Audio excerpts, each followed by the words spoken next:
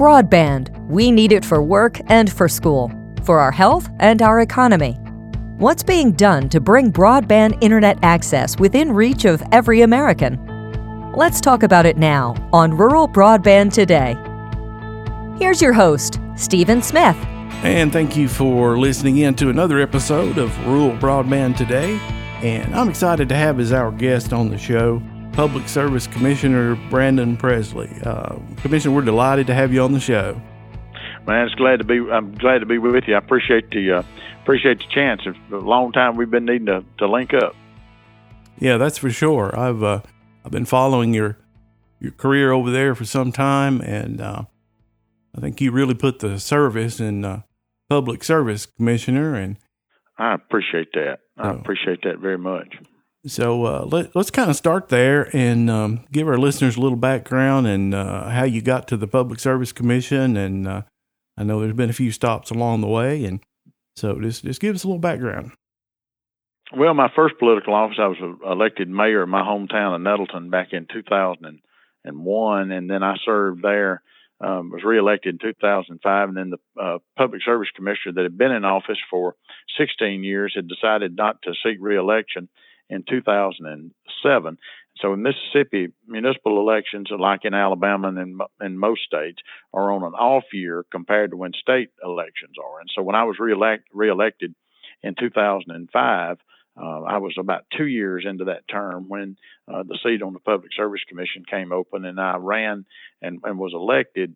And so I had to resign as mayor on December the 31st of 2007, and of course became commissioner the next day. And so that's sort of been my career, coming from local government into state government. And then, of course, I ran for reelection in 2011, 2015, and then last year. And luckily, last year slipped by without having an opponent.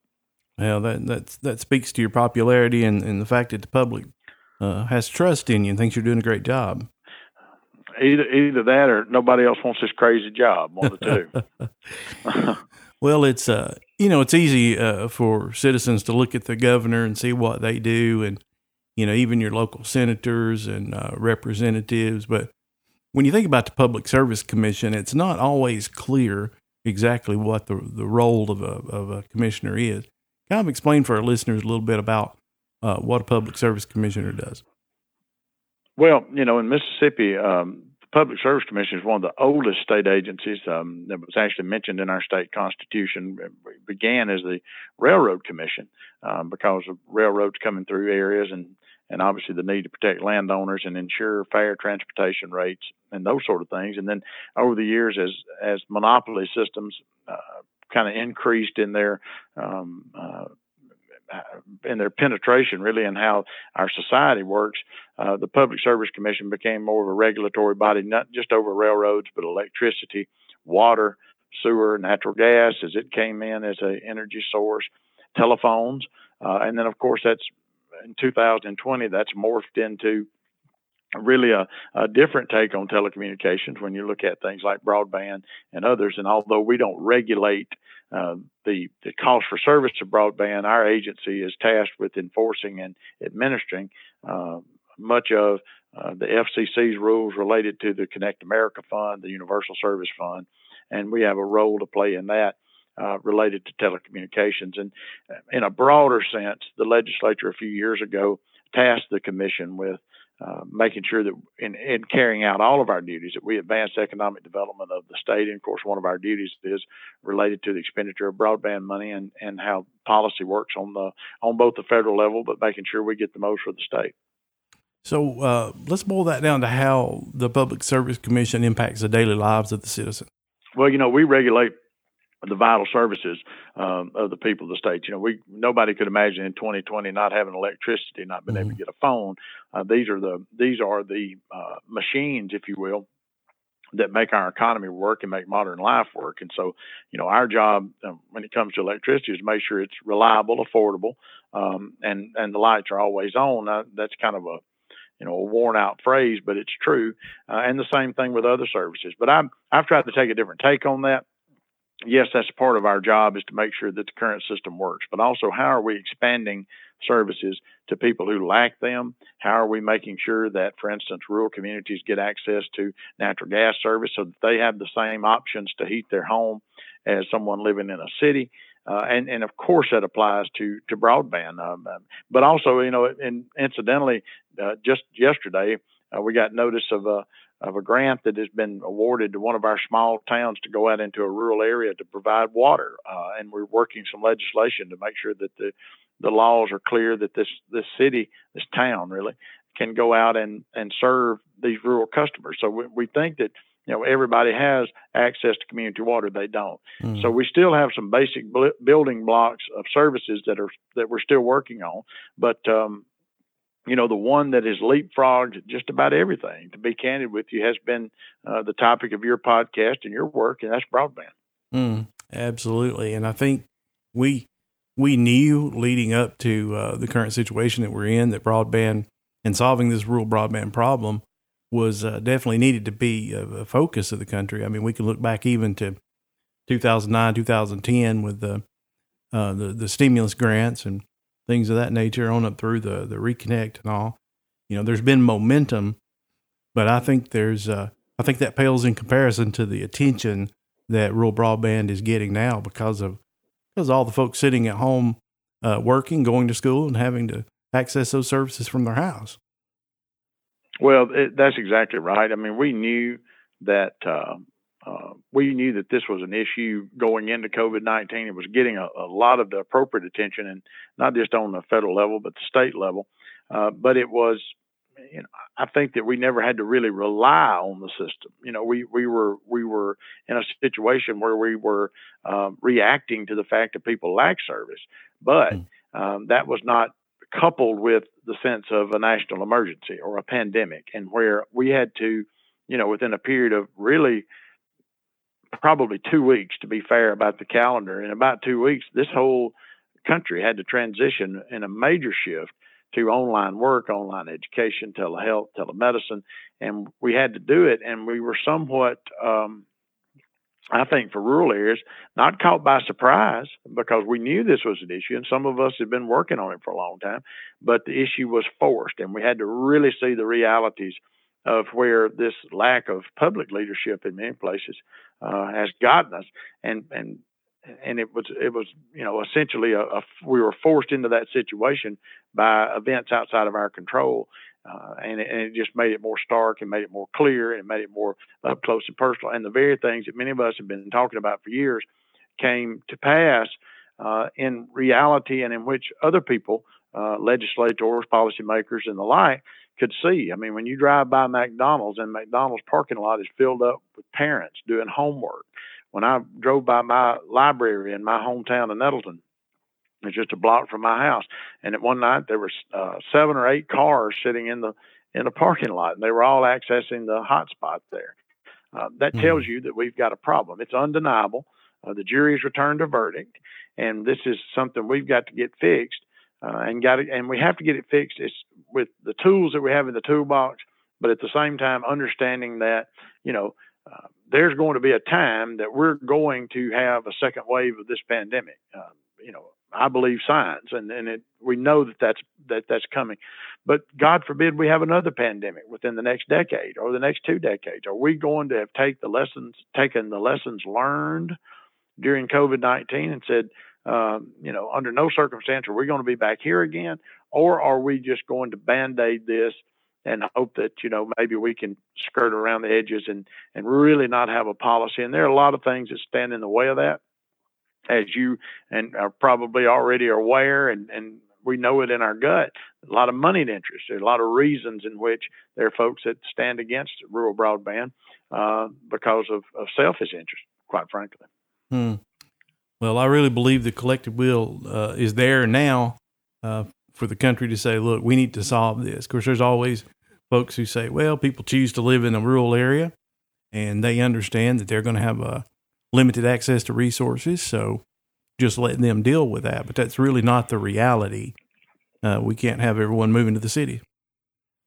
That's right. And we've got to, I hear politicians, and I'm one of them, so I can talk about politicians. I hear people talk about, rural America, and they want to conjure up the images of a barn and a John Deere tractor, and that's right. But then don't talk about rural America if you're not talking about connectivity and rural broadband, because the truth is, if you're not trying to fix that problem, you really don't care about rural America, because that is the issue that is holding our rural people back. It's why we see population trends going the wrong way in rural America and rural Mississippi and rural Alabama, and that's just a fact. It's undeniable.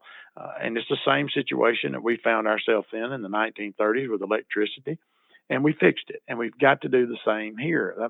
This is, I hate to use the term no-brainer, but this is one of the simplest issues to recognize. Fixing it has got a lot of twists and turns, but recognizing the problem is very simple, and it's something that we can do something about, and we know that there are models that can do something about it. It just steps on some toes of people who like the system the way it is and like to have their little playground the way in which they have it, in which they've been able to reap huge monetary benefits to the detriment of people in our most rural areas who have been told by these very companies, we have no desire to serve your area. We have no plans to serve your area. And so while certain internet service providers and big telecom companies will tell a rural county, we don't intend to bring service there, they don't want anybody else to. And that's where, I think the exposure to that hypocrisy has really helped us get some legs, and not only in Mississippi, but around the country. Well, leading into this pandemic, but before that, Mississippi was becoming a hotbed of rural broadband progress. And I believe it was, correct me if I'm wrong, in January 2019 when the governor signed that legislation. That I'd like to get you to talk a little bit about that with our listeners here. Yeah, well, you really have to back up a little further than that, actually. So, I was elected to the commission in 2007 and 2008. And while broadband was a topic at the time, the world has changed so much in the past decade that in 2008, while broadband connectivity was an issue, we really were talking about cell phone reception, and that's still a problem to certain degrees. But broadband connectivity was something that you heard economic developers talk about, is something that you heard tech people talking about. But most people at that time, literally, if you could open your email, send an email, do a little online shopping, you were to some degree all right.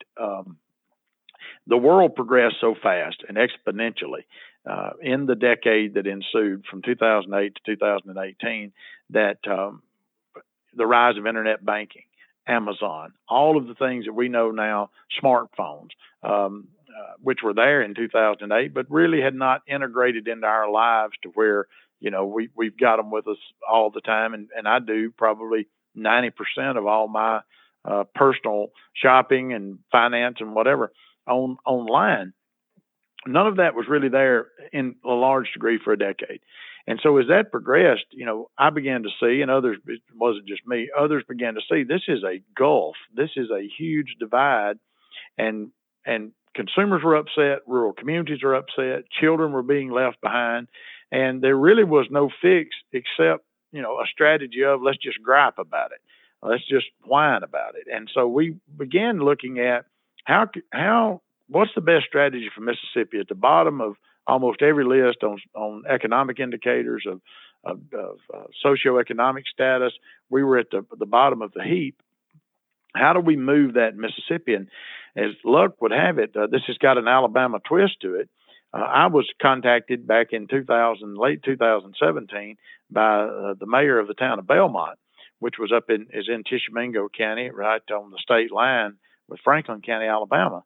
And the mayor said, I've been invited to this meeting on broadband over in Russellville, Alabama, the county seat of Franklin County.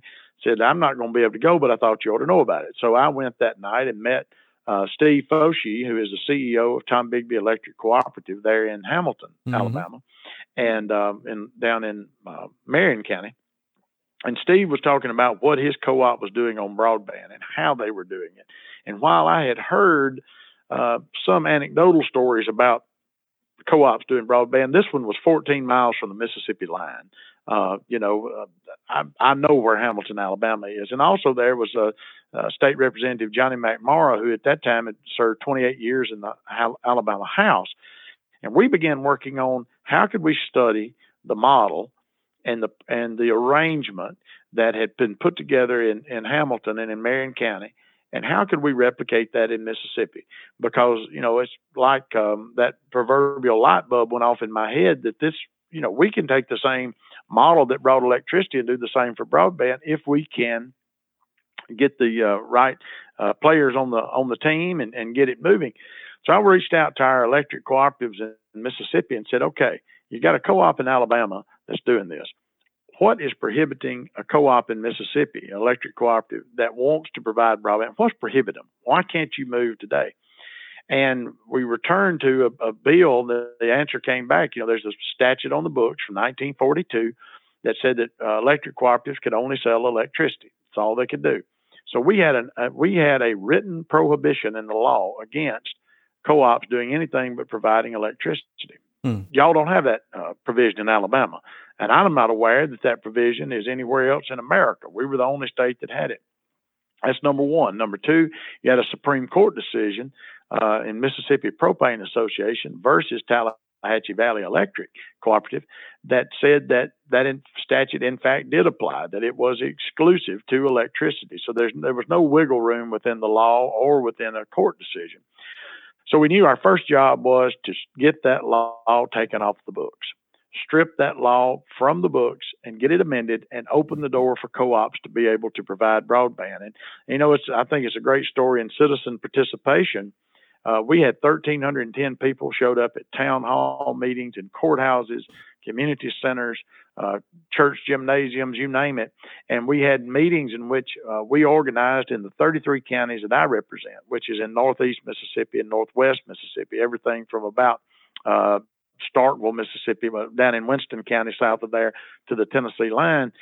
We had 1,310 people sign up and say, we want to get this law changed. And of course, we invited legislators to be there, many of whom supported the idea, but many of whom didn't realize that this law had been on the books since 1942. So building that coalition was very important, of having those soldiers who were ready to go out and work and make phone calls and send emails. Couple that with the fact that Mississippi Farm Bureau stepped in and supported the change in the law. We had the Mississippi Realtors Association, one of the most powerful lobbying groups in the state, that were making the case that you can't sell a house in rural Mississippi if they don't have internet service. It's been something that's stopping that growth in those rural communities. And then AARP came in to talk about the impact on senior citizens. Once we had that coalition working, we reached out to our cities and counties, of which I think this number is going to be close. I think we had, of the 82 counties, we had somewhere around 60 that passed resolutions supporting the change in the law and supporting the Mississippi Broadband Enabling Act. I think we had somewhere around 100 cities and towns.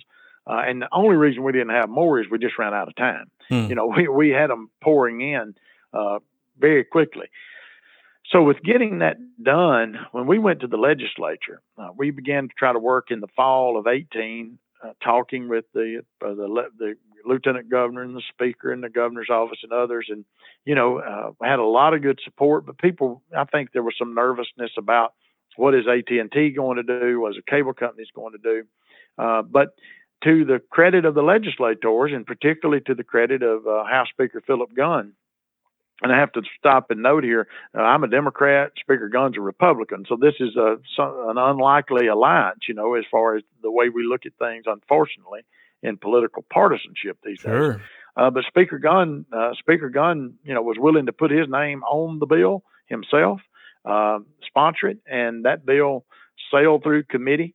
We had a lot of things that we had to work out in there related to pole attachment fees, to how, in fact, the broadband subsidiary would be set up, that you cannot, for instance, subsidize. You can't charge me an extra penny per kilowatt hour of my electricity to do the broadband project. We required in the law that there be a feasibility study and members be able to see that. There are a lot of checks and balances in there. And that bill passed out of the House pretty much immediately. Went over, I think it was 4 days or 5 days between when the House passed it. I was able to meet with then Lieutenant Governor Reeves, who's now governor, and Chair Sally Doty, who was chair of the committee, And that bill came out, I think, the next day and passed unanimously in the Senate.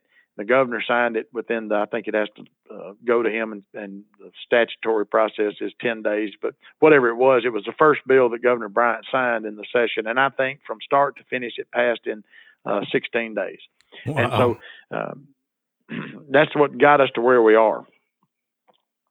Well, that is, that's a great story. And you don't see legislation moving that quickly, which is another example of just how much collective will there is behind let's do something to solve this. Yeah, and I think that's exactly right. I think that legislators, and I'm just going to be candid about it. It did not hurt our cause the fact it was an election year, and so with that being an election year, I don't think anybody sitting in the legislature wanted to be a vote against it. We had 3 votes in the House that were against the bill, and those all came from representatives who represented areas that already have, plentiful broadband. Right. Now in Alabama, we have a handful of traditional telephone cooperatives. Tennessee, north of us, we do a lot of work up there, and in Kentucky, there are telephone cooperatives all over that have been into the broadband business and getting, fiber to the home networks out there in some really sparsely populated areas. But that's not really the case in Mississippi, right? You don't really have those telephone cooperatives out there. We don't. And we have some small telephone companies that are engaged in the business, but their lifeblood is federal subsidies. But we do not have a cooperative in the state that's a telephone cooperative. So that brings us to, the getting the electric cooperatives involved was really about, and I'll let you elaborate on this, but is about the cooperative business model really being the ideal mechanism to solve this problem. Yeah, there's no doubt about it. I mean, the biggest people I had to sell on doing this was not the legislature. It was not the governor. It was the electric cooperatives themselves, very few of whom at that time wanted to take on this idea or take on this movement. But I think once that they realized that they were, in fact, the vehicle that could solve this problem, we haven't had much trouble getting that moving. But, in 1934, people didn't have electricity in rural areas. They had it in cities. And the issue became, how do rural people enjoy the same quality of life as people who live in a populated area? And of course, the electric cooperative movement was born here in Mississippi with Alcorn County Electric Power being the first rural electric cooperative formed in America, Pontotoc County being the second, and then 3, 4, 5, and 6 are all here in northeast Mississippi to fix in the 30s what is the exact same problem we have now in 2020. And that is that people living in a populated area enjoyed a quality of life with modern conveniences and technology that folks in rural areas didn't. Co-ops are not there to make a profit. They are a not-for-profit entity. Co-ops exist to provide a service to members at the lowest possible cost and to get it to everybody. And they are owned by the very people that they serve. And, that model puts people over profits. And that model solved the same. I've read so much. If you a history buff, if you read Robert Caro's first book on Lyndon Johnson, there's a great chapter in there, 2 of them, one called The Sad Irons, and it talks about what life on a rural farm or in a rural household was like before electricity. And the second one is I'll Get It For You. And it's how Johnson navigated getting electricity and the funding to bring electricity to the hill country of Texas. If you read through that, you see that the exact same things. I can remember lines from that book where it talked about farmers and rural families going down to the power company and saying, we really would love to get electricity. And they told them, that's fine. If you'll pay for the poles and the wires, we'll bring it to you. And of course, those people couldn't pay for that. Or they would charge a higher rate to get it to them. Those two, in many degrees, those same exact facts set up today. And they're in the same vein because of what we see with broadband. I mean, we've got cable companies that tell people, if you'll pay the $30,000, we'll bring you cable internet service. And what do you think that rural family says? No, thank you. So the cooperative model is not driven by profits. It's driven by a sense of purpose and a mission for the greater good and to actually solve a problem. Exactly. Our company, WordSouth, we've been serving electric cooperatives and rural telco providers for 24 years. And our very first client had a story about, the reason they existed is electric co-op in North Alabama. They had a bunch of farmers load up on a flatbed truck and ride down the mountain into the town to talk to the investor-owned utility about the same thing you mentioned there. Right. And they got the same response. We can't go out there and make money, but if you'll pay for all this, well, we'll make that possible. And of course, that's, as you say, absolutely impossible. Well, and see, we got to decide in this country whether we want people to have broadband or not. And if the answer is we want them to have it, then we've got to tackle it in that way. And what you're talking about those people going down, I have constituents call me and say they've contacted the cable provider, and the cable provider tells them, "Oh, we'll be glad to do it." But even in one case, I had a cardiologist here in Lee County, now in Tupelo, that had been told by the cable provider that it was going to cost $7,500 for them. He was doing telemedicine from home during the pandemic, and said it was going to be $7,500 to get service to his house. Well, a cardiologist probably can afford that. Let's be honest. But even in a more populated area, people are being told that. Right. And the power of the free market solves a lot of problems, but it will never solve the problem of rural broadband because there's just not enough money to be made there to pay Wall Street. It's just, it's not going to happen. And that cooperative business model has proven itself in the, it has, and the free markets fail rural America on broadband. It's completely failed rural America on rural broadband, and the proof's in the pudding with the disparities that are there, and the fact that, and I support the Rural Digital Opportunity Fund. I support the Universal Service Fund. I support all. I wish Mississippi had one on the state level, but the proof is there, and so I think you're 100% on target that this is the model that is actually getting the work done. Well, you mentioned the RDOF, and I was about to get into that. You are currently serving as president of the National Association of Regulatory Utility Commissioners, and in that role, you were on a panel recently with a call that I sat in on with Congressman James Clyburn from South Carolina, the majority whip, talking about some legislation that I know you've been passionate about and that you have really helped push at the national level. With your position at NARUC. Tell us about that. Well, we have been very supportive of a plan that I think is common sense. The funds for RDOF were allocated and budgeted, and the plan for the financing was released long before we had ever heard of COVID-19. And those dollars are essentially sitting there. They've been budgeted. We know that they are available to be acted upon. The issue becomes when do we do it? And the bill that I've supported and that our association supports is a bipartisan bill in the House, authored by Democratic Whip Jim Clyburn of South Carolina and Fred Upton of Michigan. It's HR 7022, if anybody wants to look at it. That bill does a couple of things. Number one, it says that if only one provider offers fiber to the home 1 gigabit service to a census block within the clearing price of the auction, then that is automatically awarded if there's only one bidder. So if only one person steps up and says, I will go serve this rural area in DeKalb County, Alabama, and I will serve that area with fiber, I'll serve it with a gig offering, then in fact that would be awarded, because there's no sense in it waiting to go to the fall auction, which then pushes us out another year. So this is a common sense bill. It's supported by NRECA, Utilities Technology Council. We have vast support in a bipartisan manner to do that. My understanding this morning is that both the other two Mississippi congressmen who have been holdouts on that, or not really holdouts, they just hadn't gotten around to co-sponsoring it, have in fact indicated that they will co-sponsor the bill.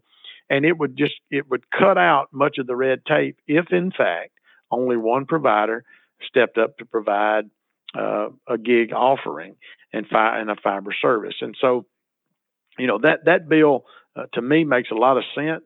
And we're working hard with Senator Roger Wicker's office. He's the senator of Mississippi, chairs the Commerce Committee, to try to get the same kind of bill in the Senate.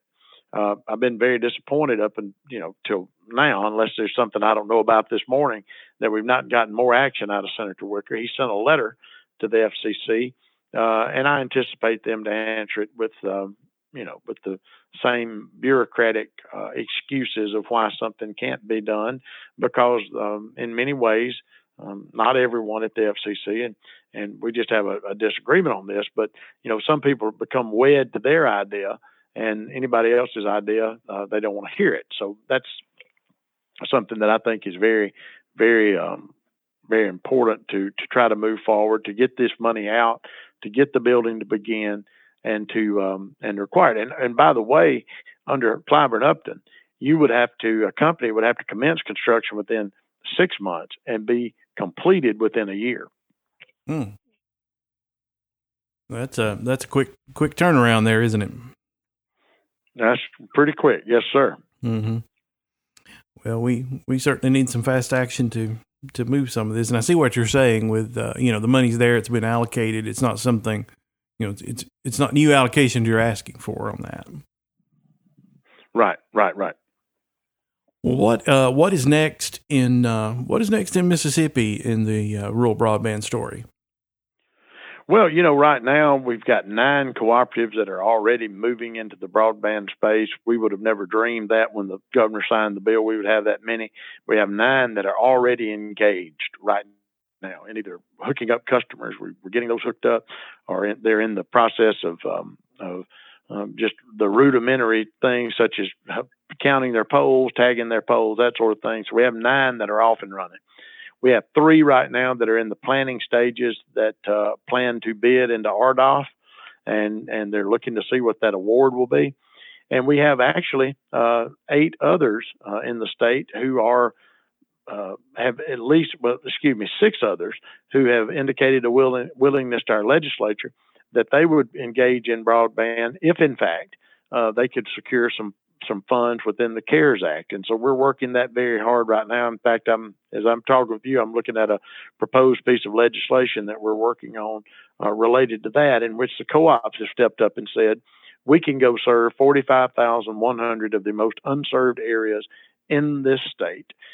We will put up $75 million to do that if the state will put up $75 million. So it's a dollar for dollar match. And I think we've got some good progress on that. And I think that will be the seed capital matched with any RDOF awards that will really not only take this model and make it go, but it will really speed up what we're seeing in otherwise. And as you know from covering this, most cooperatives have to begin in an area that's populated, and because that's where they can begin making revenue. The old saying is you got to make money in the city to lose money in the rural area, and that's true. And so the normal business model would be that you start in a more populated area, and the last people to get service would be the people at in the most unserved areas. Well, if we can secure the program we're pushing in Mississippi, we will begin working that on both ends of the line. The normal business model will continue. You'll continue to begin in populated areas, but also the CARES Act funding would target those in the most rural areas. And so we've got an all hands on deck approach to this to try to get meaningful, substantive action within our CARES Act allocations that the legislature is going to look at. Right. Well, it sounds like Mississippi's working this from all angles, and I think that's going to be what it takes. Well, that's where we're going. I've actually, I've followed the stories in Alabama about the talks there about CARES Act expenditures, and actually reached out to Senator Dale Marsh. He and I had a good conversation last week in which we're, I think, trying to exchange ideas, as to what could work best between both states. Mm-hmm. Great. That's strong. That's strong that you reach across state lines and try to get new ideas and share ideas. I think that collaborative spirit is really key to solving an issue this big. Well, I know you are a very busy man, Commissioner, and I certainly appreciate you sharing some time today. I'd like to close by giving you an opportunity to kind of share a little bit about your personal philosophy with, it seems to me that you're a man that believes that the government certainly has a role in serving its citizens, and you refer to yourself as an elected official in the style of FDR, who's certainly a political hero of mine as well, in terms of, how he saw the plight of the people and knew that government had a role in taking care of certain things. And just talk a little bit about your philosophy there. Well, I think that, I've self-described myself as an FDR, Billy McCoy Democrat, and Mississippians would recognize that, and others around the country wouldn't. Billy McCoy was Speaker of our House of Representatives and was the architect of the 1987 highway program, which, in fact, brought 4-lane highways throughout our state, and it was a struggle. President Roosevelt's philosophy, Speaker McCoy's philosophy, and others, has been that there are certain things that government has to get involved in for the greater good of the people. And in the 1930s, it was electricity. In the 1980s, it was highways. Now, the same issue we've got is broadband. And we have a choice as elected officials. The easy route would just sit back and say, oh, that's, let's let the market handle it. The market hasn't handled it. The report cards have come in, and we got an F in how the market is handled getting access to rural Americans. And if we don't do something about it, and we do not marshal the forces of government, both in taking away roadblocks, and that's what we did in the Broadband Enabling Act. We actually cut government out of that and actually let the cooperatives, who are an institution owned by their members, providing themselves service, took away their prohibition. Then, in fact, if we don't get government out of the way in that sense, you can have progress. And at the same time, if government does not create the type of programs and constructs that are required for meaningful action. It's one thing to run for public office and say, oh, I'm for bringing service to rural areas. But if you don't create some vehicle and come up with some path and fund it, or at least not tip the scales to be against it, then you're not going to get this progress. When George Norris came up with the idea for TVA, there were plenty of fights, real fights, about creating the Tennessee Valley Authority. Well, where would the rural South be without TVA? My hunch says we'd be in a deeper economic hole today than we already are. It would have been exponential for decades if we had not had Tennessee Valley Authority, if we had not had the cooperative movement. And there's nothing more American in my mind than a group of citizens coming together and saying, you know what, we're going to fix this ourselves. We're going to pool our money. We're going to go out. We're going to fix this problem ourselves. We will charge ourselves the rates that are needed to pay this off. And government backed those loans because they knew that was a way in which to get it fixed. And so, I think that I agree with President Clinton, who said one time there can't be a government program for every problem. But there are certain basic necessities in life that if government does not stand up for the people and does not say we're going to make this a priority and for the greater good. I mean, broadband, in my opinion, is a national security issue. It's an economic security issue. And we can no longer stick our head in the sand and just hope that some tooth fairy or Santa Claus will come in and just hook up every house. We've got to have a plan. We've got to have action. We've got to measure those results. And we've got to continue to push that forward. Or we just need to stand up and be honest with the people in this country and say that we don't care about rural America. And that's not a stance I'm willing to take. Amen. I think that I think you nailed it there. It is a huge problem, but I think we have the ability in this country, and now it looks like we have the wherewithal and the will to get behind this and fix this thing once and for all. Yes, sir. I agree.